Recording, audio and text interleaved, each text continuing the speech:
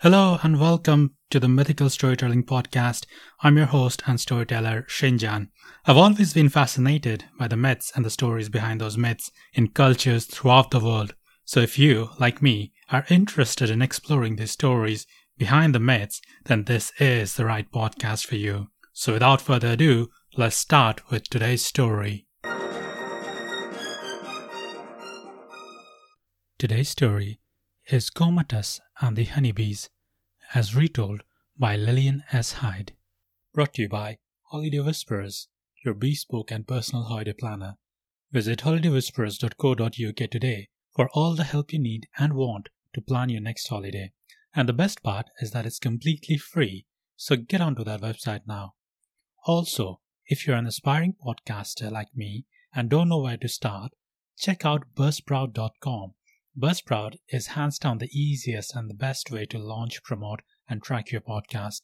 Your show can be online and listed in all the major podcast directories like Apple Podcasts, Spotify, Google Podcasts, and more within minutes of finishing your recording. And if you sign up for a paid plan through the link in the description, you will receive a $20 Amazon gift voucher. How cool is that? Right, let's get on with the story. Long after the days of Bellerophon, a certain goatherd called Comatas used to feed his goats on the lower slopes of Mount Helicon. While watching the goats, he would lie under the pine trees and play on a shepherd's pipe.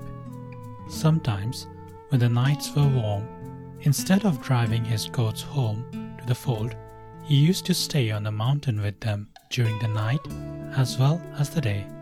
He had once seen the Muses dancing around the fountain of Hippocrene in the moonlight. Not far from the fountain was a small altar which belonged to the Muses. Comatas thought that he should like to bring some gift to it, but he was a slave and had not a thing in the world which he could call his own. As he spent his life in the care of the goats, he felt that they must belong to him in part. So one day, he took a kid from the flock and sacrificed it on the altar.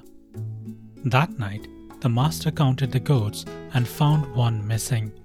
In a violent passion, he took Comatas and put him into a great chest which stood in his palace hall.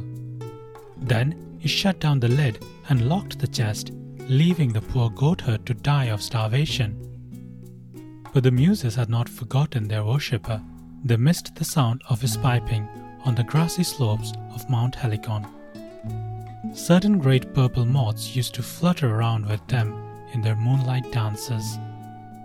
They set out one of these to find out what had become of the goatherd. The moth flew straight to the huts of the slaves, but it did not find Comatas there. Then it flew in at one of the palace windows. The master of Comatas was sitting at a long table with his friends drinking wine. The purple moth took a sip from one of the goblets. Then it fluttered airily round one of the tall bronze lamps. Next, it crawled over the hangings where there was a whole field of flowers done in embroidery. Soon, tiring of the embroidered flowers, which had no sweetness, it descended to the floor, where it was attracted by the odor of the cedar chest. Crawling up over the side of the chest, it peeped in at the keyhole and found Comatas. Then it flew quickly away to Mount Helicon to tell the Muses. The next day, a honeybee flew in at the palace gate. It met the master of Comatas and gave him a fine sting on the nose.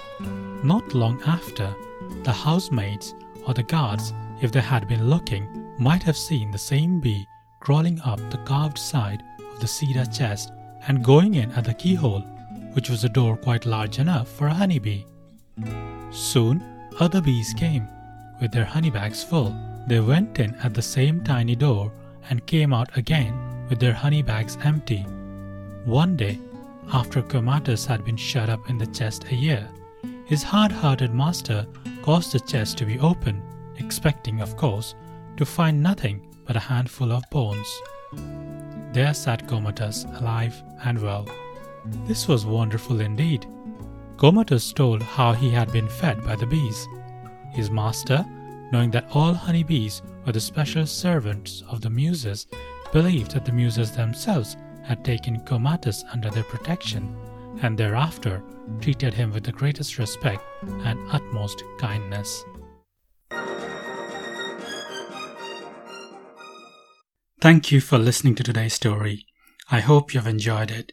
If you have any thoughts or comments, you can reach out to me on my Twitter. My handle is blabberingshin, or you can email me at iamshinjan@gmail.com. So that is iamshinjan@gmail.com. Please subscribe to my podcast if you've liked my work, and don't forget to share it with your friends and family. I'll look forward to entertaining you with more mythical stories like this going forward. Adios.